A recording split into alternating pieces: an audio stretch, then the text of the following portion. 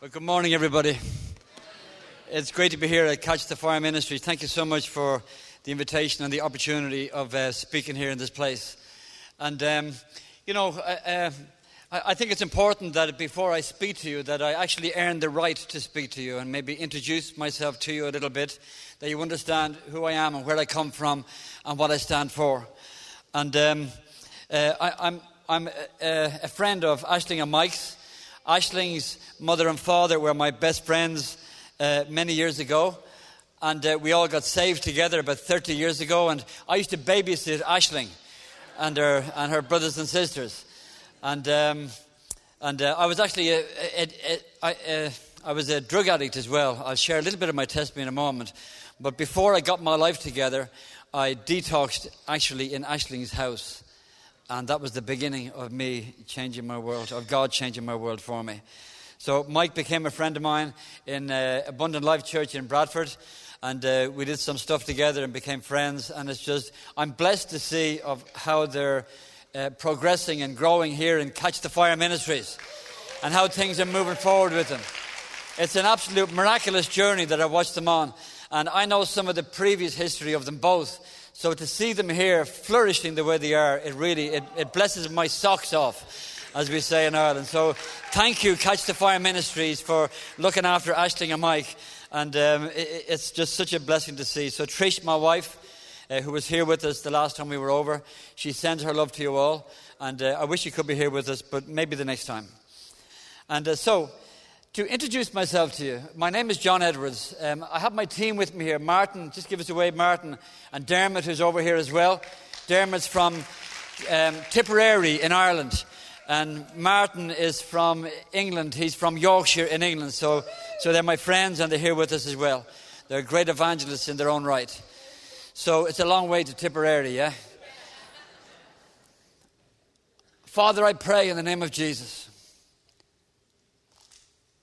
that your Holy Spirit will come this morning. I call on heaven, Lord God. I put myself into your hands. And I ask you, God, in the short time we have to bring an impartation. That your Holy Spirit would come and you would touch people within this congregation. I take authority over all sickness and addiction, eating disorders and self-harm and depression. Every demonic force and satanic influence behind these things. I go out in the Spirit and I take authority in this environment and atmosphere. And I declare the kingship of Christ. I declare the lordship of God Almighty. And I pray, oh God, that you move with power, God. Invisible power through this congregation. That all of us, including myself, when we leave this place this morning, we leave changed. More on fire for you, Lord God. Knowing the authority we live and move and have our being in. That we can see this world changed for the glory of God. And for the freedom of the people that we reach. To honor your name, Lord God. Because you came to destroy the works of the devil. And you now live in us, as us, through us, for your glory. It is no longer we who live. It is Christ who lives within us. So we yield ourselves to you, Lord God. And we say, have your way this morning. In Jesus' mighty name. I'm Irish. I come from Dublin in the south of Ireland. My family were a business family, very successful business family. My father was one of the 20 highest salary paid men in the Republic of Ireland.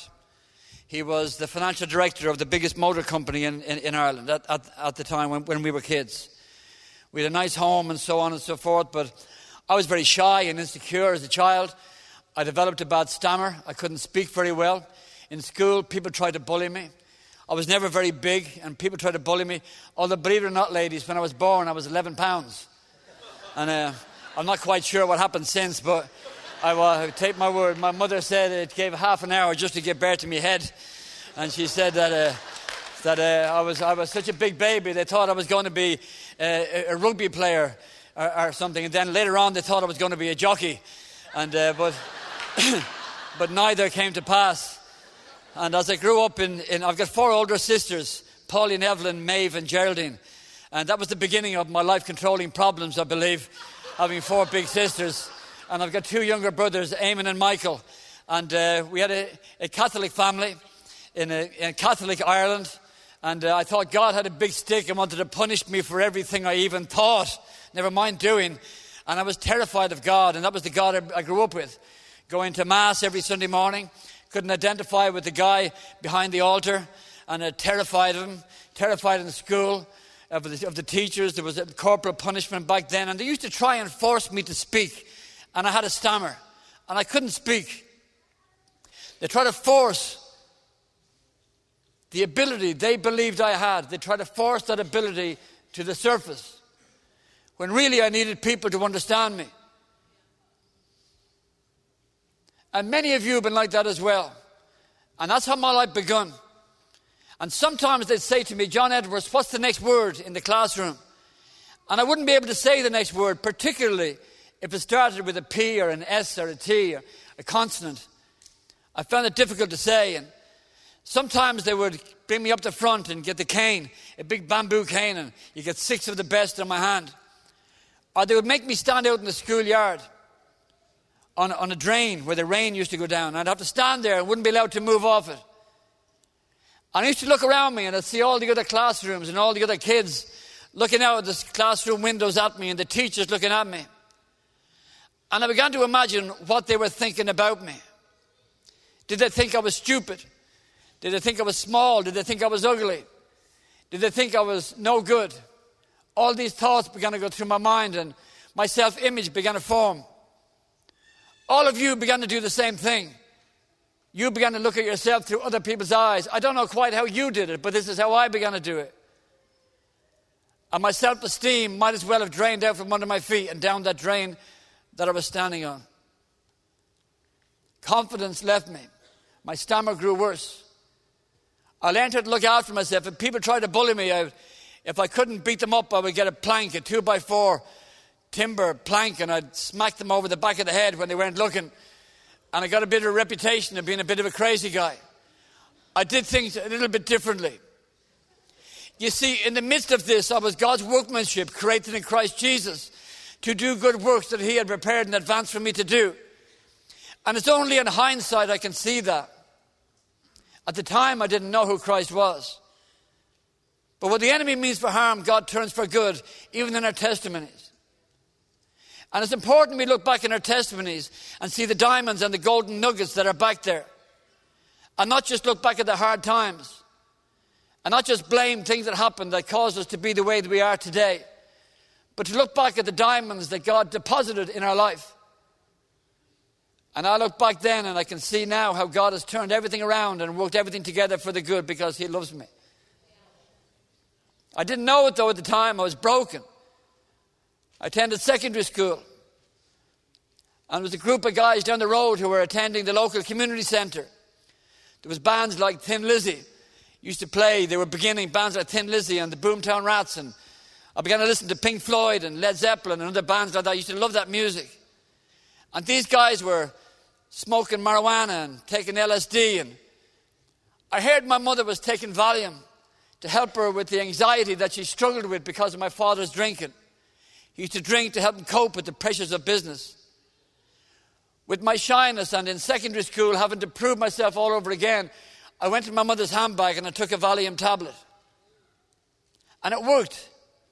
That knot of anxiety and tension and stress that I had in my belly, it seemed to dissipate with that one little yellow tablet that I took. But little did I know that 20 years later, I'd be taking up to 150 of these pills a day. 750 milligrams of Valium. Little did I know back then that I was going to end up on the streets of London begging for a living and sticking needles into my veins, heroin, even injecting alcohol into my veins. I've overdosed like 20 times. I've been in comas for 3 and 4 days at a time with tubes keeping my heart going, with tubes all over my body and machines keeping my lungs breathing, my heart going. I've been in mental institutions 10 times. I know what it's like to be in a padded cell in a straitjacket. I know what it's like to be sexually abused and physically abused. I watched many of my friends dying and going to their funerals wondering who's going to be next. But of course, it's never going to be me Because you never think it's going to be you. I thought, I'm too wise. And one by one, my friends began to die. And then unfortunately, through dirty needles, I got hepatitis C, which is a blood-borne virus, and I began to get sick. I went to live in London when my best friend died, and while living in London, my father died, and I was barred from my father's funeral. My family wouldn't let me go to my dad's funeral. And the morning my father was buried, I was down a back alley in London, in a place called Harlesden, just outside the West End of London. I was down a back alley drinking. The morning my father got buried. And I wasn't in touch with my emotions at all. My emotions had left me a long time ago. I took drugs and drink. Whatever drug or drink was going, I would take it. I didn't even think about overdosing. But it was a power. The power of God was keeping me alive through all these times. It's inexplicable how I'm still here. Man, I've had a liver transplant. I've had cancer twice. I've had hepatitis C. I've had 41 pints of blood transfused into my body just 3 years ago to keep me alive. But yet, at 63 years of age, I can still run a half marathon. I've done 70 marathons. I've done incredible things because God's power is working in me. It's greater than any sickness. It's greater than any drug addiction.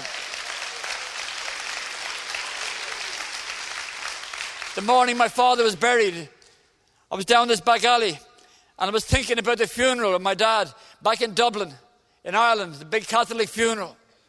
And I knew exactly where the casket would be. And I knew where my mother and my sisters and brothers would be sitting. And for the first time in many years, tears came into my eyes. And the old tramp I was with, he noticed it and he said, "What's the matter?" My nickname was Irish. I don't know why. He said, "Hey, Irish, what's the matter with you?" And I said, "Nothing." And I changed the subject. Like we do. We don't want to show our emotions. And I pushed them down to that place. It feels like it's down here. That place where we push the rejection and the abuse. Sexual, mental, physical abuse. It's all piled, crammed in this place. And I changed the subject and I was talking about other things. And we were drinking and taking drugs. And as the drinking and drugs was coming on a bit more, my mind began to drift back to Dublin. Again, imagining the funeral, seeing my neighbours, Mrs. Kelly and Mrs. Barry and Mrs. Murphy and all these people who would have been at the funeral. And this time tears didn't just come out in my eyes, they streamed down my face. Because I'm human, just like you are. And you know something, we've been through some stuff. And the old tramp looked at me and he said, "Irish, what's the matter? Tell me." And for the first time in years, I began to talk about my stuff. And I broke and I wept like a little baby. And that tramp got a hold of me. And he pulled me to himself. And I buried my head in his left shoulder. I can remember the smell of his dirty brown coat. And I wept like a baby. And he comforted me. And he said, "Come on, Irish." He says, "You're a good man." He said, "I can tell you come from a good background." He said, "You've got to come off the streets before you die. You've got to go home and get your life together." It took me a year to gather the strength to go back home to Ireland, the shame and the guilt that I lived with. I used to write home to my mother and father. I used to project that everything was okay. "Dear Mum and Dad, everything's going well over here in London. I've got a beautiful girlfriend. I've got a nice flat or apartment. I've got a good job." But I had none of those things. And my parents weren't stupid. They knew. But a year after my dad died, I went home. You see, the morning I missed the funeral, that was my rock bottom. I couldn't take anymore. I just couldn't take anymore. And some of you are in that place this morning. Whatever's going on in your world, in your business, in your mental state, with your family, with your kids, with depression, whatever, you just cannot take anymore. But when I was in that situation, I felt like I had two choices. One was to finish my life. And the other one was to put the effort to stand up on the inside and battle the things that were trying to destroy me. And I went home. And I went to my mother's house, thought I'd surprise her. I had long hair at the time. I was about 7 stone in weight, which is a little over 80 pounds. And when my mother opened up the front door of the house, her face fell when she saw the state of me. My teeth were kicked out. I had abscesses in my arms and legs from dirty needles. And she broke down crying and she said, "Oh, son," She said, look at the state of you. And then she put her arms out like any mother does, and she gave me one of those great big mother hugs, and she held me so tight. She said, you know, John, she said, the last time you were home, you overdosed, and you were in Jervis Street Hospital in Dublin. She said, I could hear you once again in the emergency room, and the gurgling of the machine pumping your stomach out. She said, I fell on my knees outside the emergency room. I said, God, please take John home because he can't take anymore. And she said, John, I got to be honest. I said to God that I couldn't take any more either. I wanted you to go home to heaven. Before my mother died a few years ago, I was able to say, Mom, God answered your prayer. He didn't take me home to heaven, but he took me home to Christ. And he gave me new life. And before she died, she was so proud of me. Well, when I was staying in her house, I went to Alcoholics Anonymous and Narcotics Anonymous. And in here, I couldn't get the program. You see, they talk about God as you understand him in the third step. And the God I understood had a big stick, and I couldn't relate to him. I thought he wanted to punish me. There are people dead today because I introduced them to drugs. I didn't kill them. I didn't force them to take the drugs. But they're dead. And there's a conscious guilt that lives in the back of your mind for stuff that we feel responsible for. And all that was hanging about, and I thought that, hell was my destiny. That God wouldn't want to know John Edwards. But there were Christians in Alcoholics Anonymous and Narcotics Anonymous. And they were beautiful people. It was like there was a glow off them. And I asked them once, what church do you go to? And they went to this charismatic meeting in a hotel near where Aisling lives, in Dublin, near Portmarnock, where Aisling lived. And I went out to this meeting in August 1987. I was taking 150 Valium a day, and I'd be driving a motorbike in the car and all those drugs. Because I wasn't getting stoned anymore, even on that amount of drugs. But when you take that amount of benzodiazepine, you get into a catch-22 situation where if you stop taking them, you take convulsions and you stop breathing. But if you keep taking them, they begin to work in the opposite way, and you get nervous and panic attacks on the drugs. So you're caught in a very frightening place where you can't take them and you can't stop taking them. I needed a miracle. I went to this meeting in August 1987, and there was beautiful worship music like what we played this morning. And some guy gave his life story, and it was powerful. But nothing else happened. The next month, September 1987, could I have a bit of water, actually? In 1987, September, I went back, and thank you. I went back, and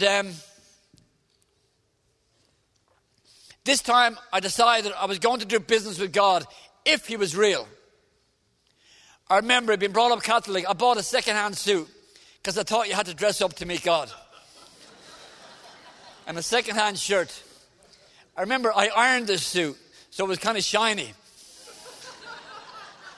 And I got the 31 bus out to Howth in Dublin. I was in this meeting, and I was nervous because I had tried rehabilitation centres. I had tried psychiatrists and counsellors. I had tried Alcoholics Anonymous and Narcotics Anonymous and even Gamblers Anonymous. If it had Anonymous on the end of it, I went to it, hoping something would help me. And I went with fear and trepidation into this meeting. And believe it or not, I'm actually quite shy. I'm bold and I'm radical, but I'm shy. And during the worship in that meeting, I went to the back of the room and I began to talk to God.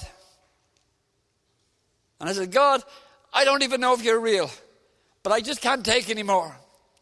I'm taking all these drugs and drink and nothing is working for me. But I said, if you're as real as these Christians are saying, you must have seen me when I was sexually and physically and mentally abused. You must have seen me, God, when I was in the mental institutions, in the padded cells, when they wouldn't listen to me and just threw me in when I was taking convulsions, detoxing. You must have seen that, God. You must have seen me sleeping in the freezing cold streets of London, in Charing Cross and Piccadilly and Soho, begging for a living. Too sick to even beg sometimes. You must have seen me, God. You must have seen me at all my friends' funerals. You must have seen me there, God. I said, I don't even know how to contact you. I'm afraid I'm going to go to hell if you're real. But I said, if you're as real and as loving as that music says, and as these Christians say you are, I said, please, please reveal yourself to me, because I can't take any more and I don't know where else to go. Suddenly, it was like the roof came off that building and the power of God came rushing in like a mighty wind. And it hit me in the top of the head. I went shooting down through like a train down through the inside of my body. And something snapped in the pit of my stomach. And a long, big, dark shadow came up through my chest. My neck all swole up real big. And a long, dark, big, long dark came out that side of my head. And I let a scream as it came out. And the power of God hit me. And I got born again. My eyes got open and I could see Jesus on the cross 2,000 years ago, shedding his blood for all my sin. And that night I got set free from the power of sin and death. And my life began to change. My whole world began to change. I was with Aisling's father and mother, Jean and Alan. They were my best friends. Things began to turn around. And I went to a Christian rehabilitation. I went to Bible school, first of all. Got kicked out of Bible school for being stoned in the classroom. And then I went to a Christian meeting once, stoned, and the preacher came down to pray for me, and I was so stoned. When you're a little guy, you have to learn how to defend yourself, right? And this preacher came down to pray for me, and I kicked him. And then I jumped on him, and I beat him up. And the elders are not very good at fighting. And I beat all the elders up. And they tried to kick me out of the building, but I grabbed two of them and tried to fling them over a fire escape. They locked me out, and I ran down the stairs, the fire escape stairs, and went around the front of the building and back in again. They could see me coming, so they locked the door. But that wasn't going to stop me. There was glass panes in the door. And I kicked through the glass panes, ripping a vein in my leg open. And I ran in and I lost a lot of blood and I collapsed. And I woke up the next morning in hospital from loss of blood. And when I woke up, sitting around my bed were these men and women with black eyes and bruises. And they were praying in tongues. I thought I was in the DTs. And they turned to me and they told me, you see, I couldn't even remember what I'd done. And I still can't remember it. It's just a haze. And they told me what I had done. There's nothing like the shame of an alcoholic or a drug addict. And they said, John, we want you to know we see great potential in you.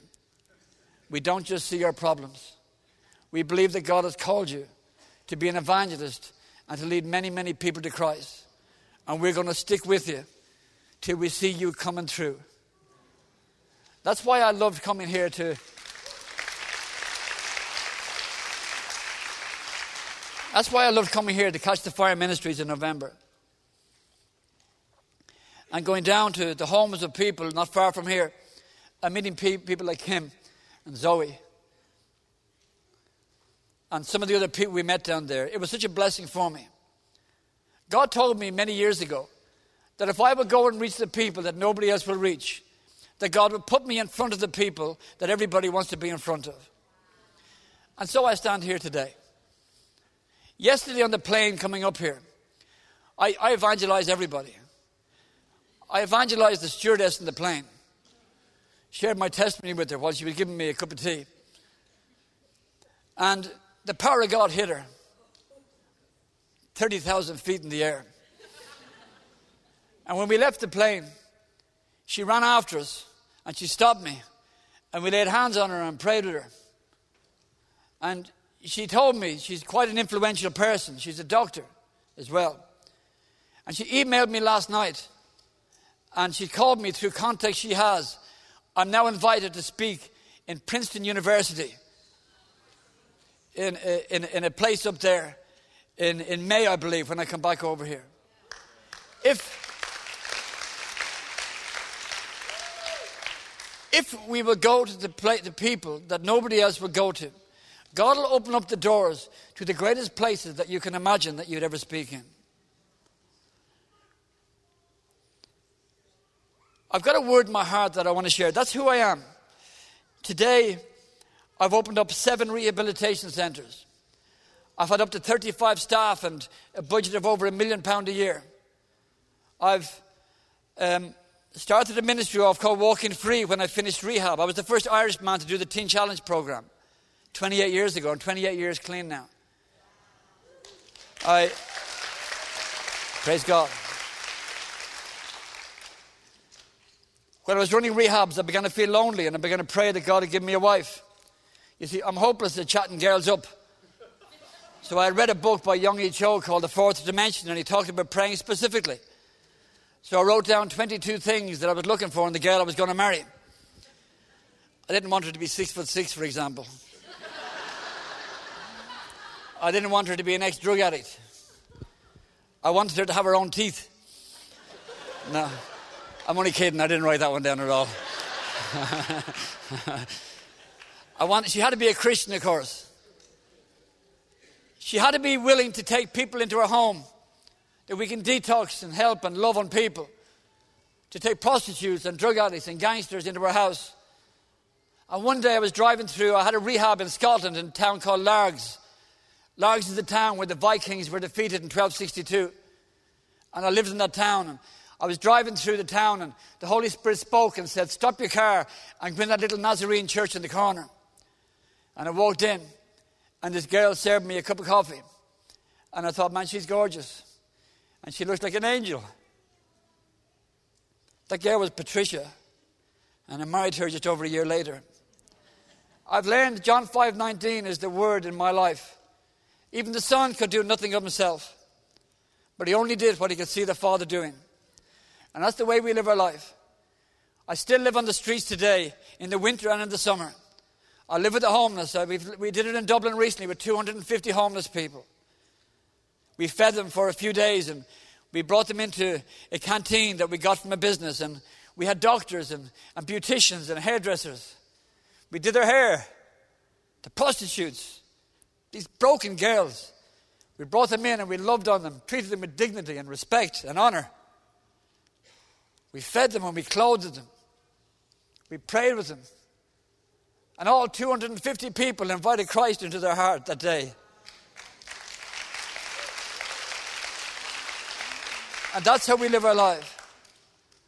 I'm so burdened to reach people in the early days. And I'm praying that you'd open your heart while I'm speaking to you. God's imparting stuff to you. He'll give you burdens for people while I'm speaking. Way back in the early days when I finished Teen Challenge, and I went back to live on the streets as I voluntarily lived on the streets. The same streets that I used to beg in Piccadilly and Soho. I lived in the doorways there in the winter and the summer. The nickname they gave me then was the Apostle John. And man, we used to sleep in these. I wouldn't sleep in any doorway. I used to sleep in the doorway of the Adelphi Theatre, no less. Because you got a lot of heat coming out under the door because it's open late. And we used to be in there, and I'd have up to 20 homeless people in there with me. We'd be having prayer meetings at 2 o'clock in the morning in Piccadilly and Soho in London. The glory of God began to fall in these places. And I can remember when I was in there, I used to think, God, there's more people we need to reach. How am I going to reach them?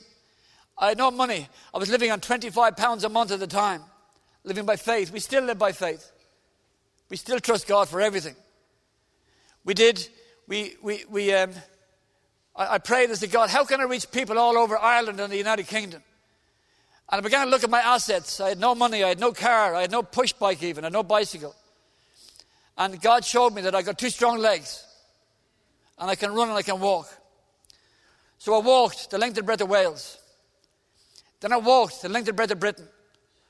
I did a marathon a day and preached every day in schools and preached in churches and at night in house groups. Then I walked with former paramilitaries from the IRA and the UVF from Belfast to Dublin, began to lead some of these gangsters to Christ, these terrorists to Christ. Then I walked the length and breadth of Ireland.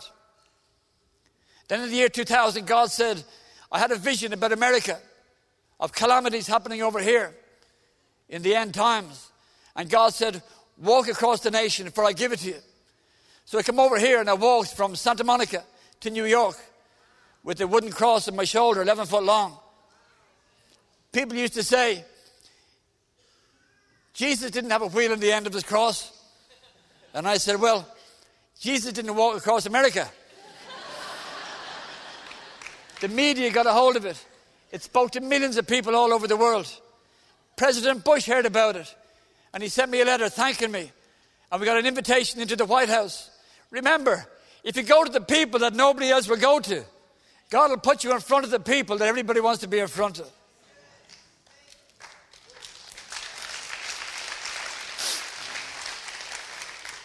I'm reading a book at the moment. It's called Think Like a Freak. That gives you a bit of an insight into how I think. Then I made a coffin. No, sorry, I got a coffin from an undertaker, a casket. A cremation one, so it's light. And I cut it in half. So it's the full length of a coffin, but instead of it being that thick, it's only that thick. And I put straps on it. And my friend Kelvin used to travel with me, and he put the coffin on his back. And I had the cross, and we'd walk through some of the most dangerous places in Ireland and the UK. I remember being in Aberdeen in Scotland, and I couldn't even walk more than 100 meters because the crowds around me saying, "What are you doing carrying a coffin?" I put a door in the coffin. I say, "You want to see what's inside it?" And they'd open the door and they'd look in, and there's a mirror in it. So people would see themselves and say, "Oh my God, I can see myself in a coffin." I said, "Exactly. And you're going to end up on one of them one day. But before you do, you need to meet the cross." And I'd be standing there with the 11-foot long cross. And we led thousands upon thousands of people to Christ in this radical way. Now, this is already challenging your thinking. Then I made the world's biggest syringe. It's 33 feet long by 6 foot in diameter. And printed across the back of it is injecting hope into society. It's got a bedroom in it, so I can sleep in it if I need to. Got to think of your budget. You see, and I'm serious. Faith is doing what you can do. You don't have to wait for the finance to do it. You're obedient to the voice of God. And some of you need to hear that. You don't look to the church to provide for what God wants you to do. You look to God for what He wants you to do. And God will provide you with all that you need to do the ministry. We traveled 60,000 miles and led tens of thousands more people to Christ. Then I made a bigger coffin. It's 8 foot long by 1 meter high and 1 meter wide. And I buried it in Halifax in England. And I lived in this coffin for 3 days. Why would you do something crazy like that, John? Because I've had to bury so many people.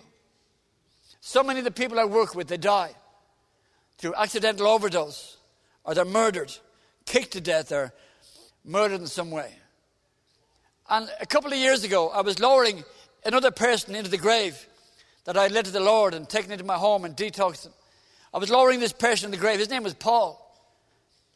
I remember thinking to myself, I was seeing all his friends around the edge of the grave and thinking, Paul, if you had a message for your friends, what would you say to them?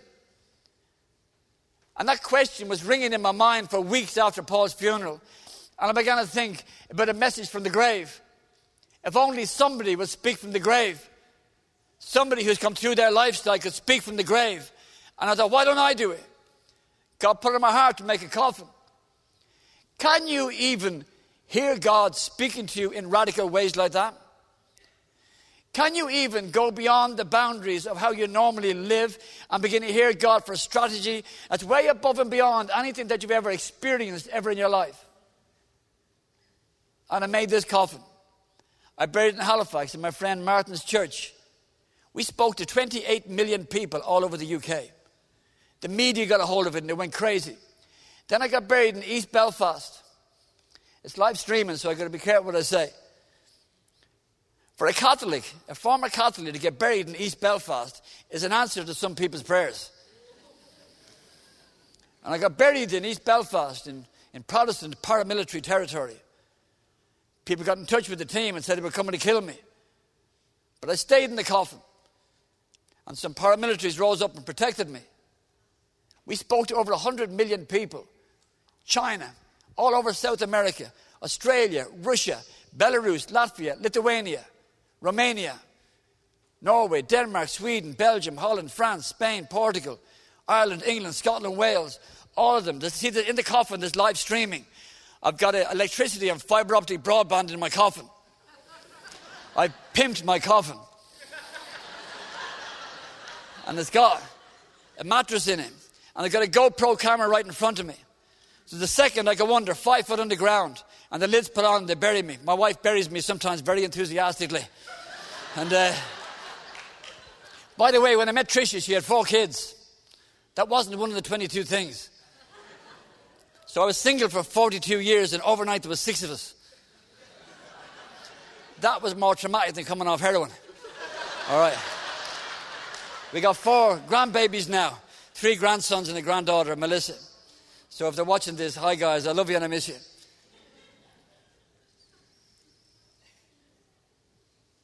When I get in the coffin, the team on the surface presses a button and the GoPro camera goes live.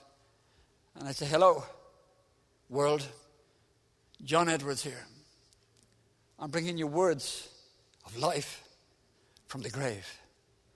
Please listen to what I have to say so that you too don't end up in a premature grave. Let me tell you about my life story. Let me tell you what Jesus did in my life. Millions, over 140 million people. Then God said, do it in America. So I got somebody to make a coffin in New Jersey. I didn't even have anywhere to get buried. Sounds crazy, doesn't it? I felt so rejected. Didn't even have anywhere to get buried. And suddenly, I'd written to President Trump, told him I wanted to meet him. I wanted to speak to him about the opiate problem in America, because I'm very familiar with statistics over here, having walked across. And I pray for the states. I got a big map of America. I've got the Bill of Rights. I've got the Constitution on my wall in my office. I've got soil from walking across America, all the states I walked across, in a Gatorade bottle on my office. I've got a big rock off the Grand Canyon that I robbed. I've got lots of American stuff. And I've got acorns from outside the White House in Capitol Hill. I've walked around the White House. I've walked around Capitol Hill praying that God will bless this country. Because God put America in my heart 23 years ago. And I've been doing it ever since.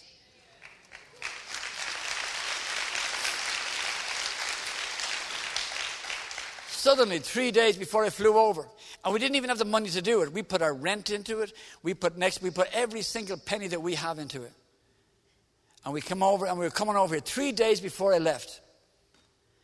President Trump comes on the television and says he's declaring a national emergency around the opiate problem. And then he changed it to a public health emergency. And I saw that. And a man called Rodney Howard-Browne, a pastor, had seen me once, had heard about me. And I was at a meeting he was doing, and he came up to me and he took my phone off me. He said, I want to put my number in your phone. So I texted him. I said, Pastor Rodney, I'm coming to America. I said, President Trump has just announced an emergency around the opioid problem. And I said, God's telling me to come over. He phoned me 5 minutes later and asked me to get buried in his campus in Tampa, Florida. When we got buried in Tampa, Florida, Fox News heard about it. And Jen Epstein, the Fox News anchor, came down to interview me. I'm in the coffin. There's a tube that comes from the coffin for airflow and for food coming down. She's speaking down the tube to me. She said, Mr. Edwards, she says, I can't believe I'm speaking to a man in a coffin. She said, I didn't want to come down here today. She said, I didn't know. I thought you were some crazy Irish man. I had no idea what you were really doing. And she spoke to me, and I shared my testimony with her. And she began to get moved by God. She reached her hand down the tube, and I reached my hand up from the bottom. And the grave met with the earth, and I prayed with Jen Epstein, the news anchor of Fox News in Tampa and Orlando.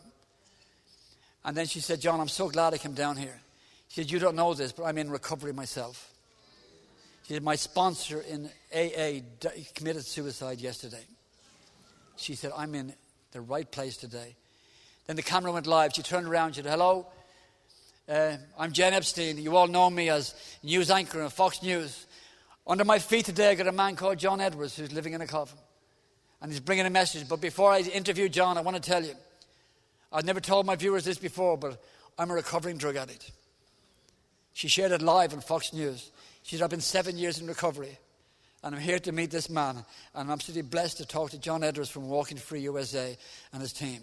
And it went viral all over the United States of America. Television stations from New York phoned in, but all over America. And people got in touch from California. 2,500 media outlets in California sent it all over the world again. Now I'm going back.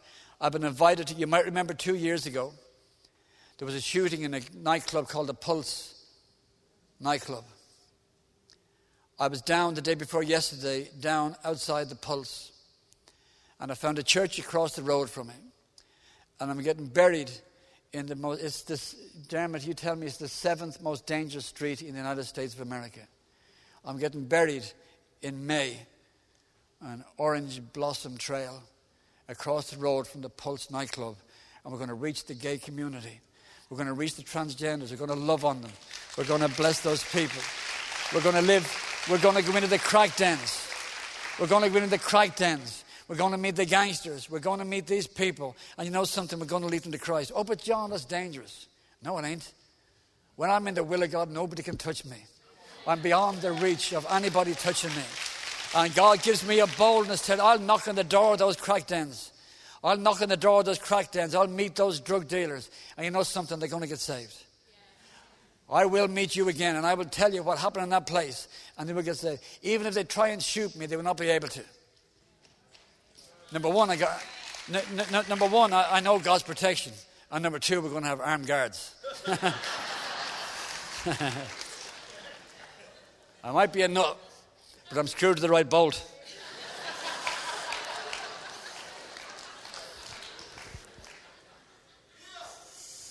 Come on.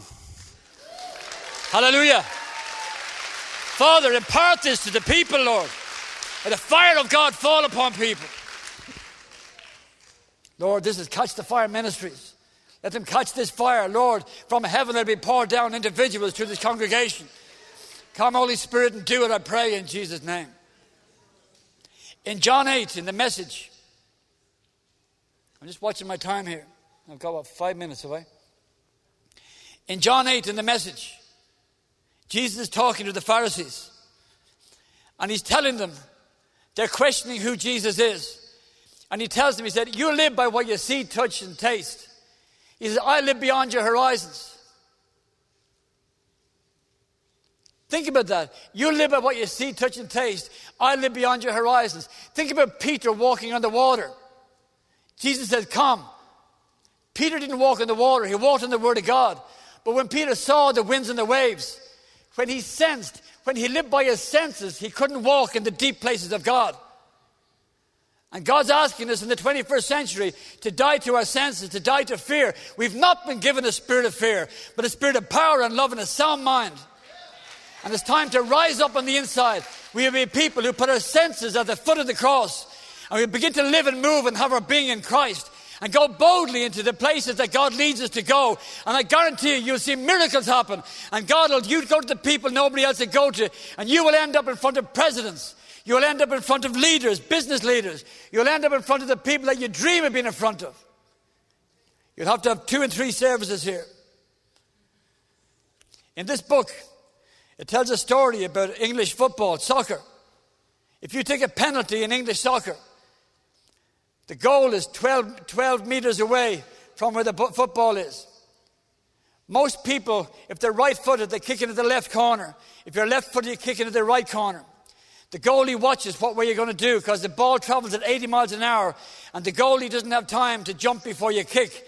So he guesses which way you're going to kick. And then he jumps whatever way, he dives whatever way he thinks you're going to kick. Statistics tell us that the greatest way of scoring a goal from a penalty is to shoot straight down the middle, because hardly any goalie will stand still. And the gospel I'm preaching is the gospel that's straight down the middle. A penalty kick that's taken straight down the middle is statistically 7% more successful than a penalty kick taken to the right or to the left. And we've got to get our gospel lined up in such a way that our gospel is going straight down the middle, that we're not ashamed of the gospel, where we're going out there in the streets to bring the message of God in ways like we've never brought it before. What would happen if a group of ladies got together and maybe made the world's biggest handbag? And they lived in it for 3 days. Right. And just chatted as women do. And it was live streaming around the world, and you're sharing your testimonies. I guarantee you millions of people would watch. I guarantee you everybody in this community would hear about it. One of the reasons people don't take the penalty shot straight down the middle, they know the statistics that they're a much better chance of winning if they go straight down the middle. But they don't do it because of their reputation. The reason they don't shoot down the middle is because if they do shoot down the middle and the goal happens to get saved by the goalkeeper, they will never live it down. People will say, you are so stupid to shoot straight down the middle. Why doesn't he go to the right or to the left? And much outreach that I see, not here, you're different. Much outreach that I see is kicking to the right and is kicking to the left. We come over and we go straight down the middle. And I'm praying that you catch that vision. That from Catch the Fire Ministries, you begin to bring the gospel straight down the middle.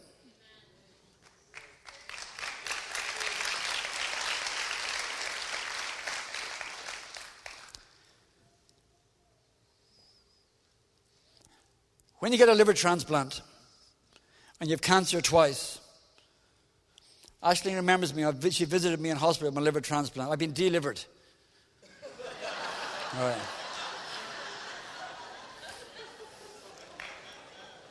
When you go through that and when you have faced death, I was given at one time 4 months to live. Something wonderful happens when you're in that place. There's the grace of God that comes upon you when you need it, not before. When you're told, when I've been told I've had cancer a few times, there's the grace comes upon you. And there's something happens to you that you will do whatever it takes to reach as many people as possible while you still have breath in your body. And I pray that that's what will happen to you today. That whatever is imparted from me to you today, that you will do from this church whatever it takes to reach this neighborhood. And I know there are thousands of people waiting out there for Catch the Fire Ministries to reach out to. You are carrying something special. During that worship there, and even the prayer time beforehand, there is an anointing and a presence of God here that you're probably so used to it, you maybe have come familiar with it. I'm not saying you have, you might have. But it's so special what you're carrying here. You're carrying the fire of God. You're not too concerned about what other people think. You're positioned perfectly to bring this message to the world that the world is dying to see. So as I finish, I pray.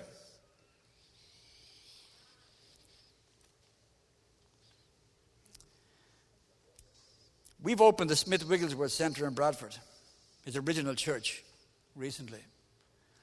I do Wigglesworth tours. I brought a tour out recently with 11 young people. 2 of them lay on Wigglesworth's grave as we stood there. The next Saturday, 8 days later, they got killed in a car crash. And their team leader rang me and said, will I come down to the morgue to pray for them for the resurrection of the dead? I didn't have the faith to do it, but I went down anyway. And I prayed. They didn't get resurrected from the dead, but at least I had the courage to try it. And it made it worse when I saw his last Facebook post said that he believes that God will raise the dead again. And all that week God spoke to me about raising the dead and the new possibilities that God was to bring into my life.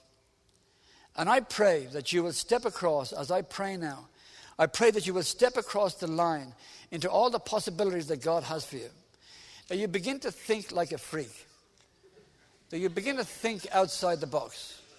I'm not advertising this book. I just think it's a great name for a book. That you begin to think differently. I guarantee you that it brings you into a realm where you're walking with God, where supernatural stuff happens. Man, nearly every restaurant that we get in, our server gets saved.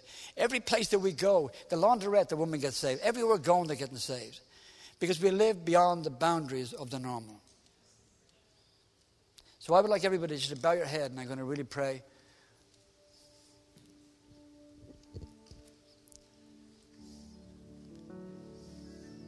Father, I pray in Jesus' name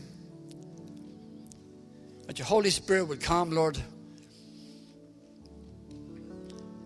oh God, that you would touch your people. I pray, Father, that people will begin to step across that line, God, into the reality of the move of God that is available. To living beyond the boundaries of what we've set, unknowingly even to ourselves. I pray, God, that people within their hearts and within their minds would take that step. I pray, God, that you would so touch people by the power of the Holy Ghost, God, that something would intrinsically change within their very being. Lord, set your people free, God, from all that binds the effects of abuse and addiction and brokenness and eating disorders. That they move into a realm, God, that they've dreamt about. A realm that they've not experienced. But today, Lord, usher them in, please. Lord, you know the plans you have for these people. You know what it is you want to do with them, Lord God. And I pray, Father, that from the leadership down to the newest person in this place, that you would move so powerfully. Set them free, Lord God, and give them strategy for reaching this nation that blows apart anything that they've ever experienced up to this time, Lord God. Father, we ask you to do this in Jesus' name. If there's anybody here this morning that doesn't know Jesus Christ as their personal Lord and Savior, if you've never committed your life to God like what I'm talking about this morning, and you would like to do that this morning, I would ask you just put your hand up and show me. If you don't know that if you were to die today, whether you would end up in heaven, you need to invite Christ into your life this morning. For he died at Calvary 2,000 years ago and shed his blood so that you could be saved. If you want to invite Christ into your life, I ask you to raise your hand. Let me see you this morning so I can pray for you. I'm looking around the meeting over here. Anybody in this hall here, you've never invited Jesus Christ into your heart, you want to do so this morning.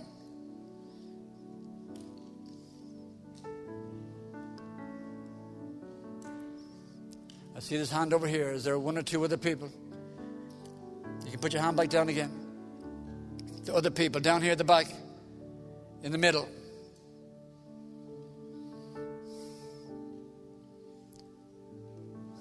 Father, bless your people.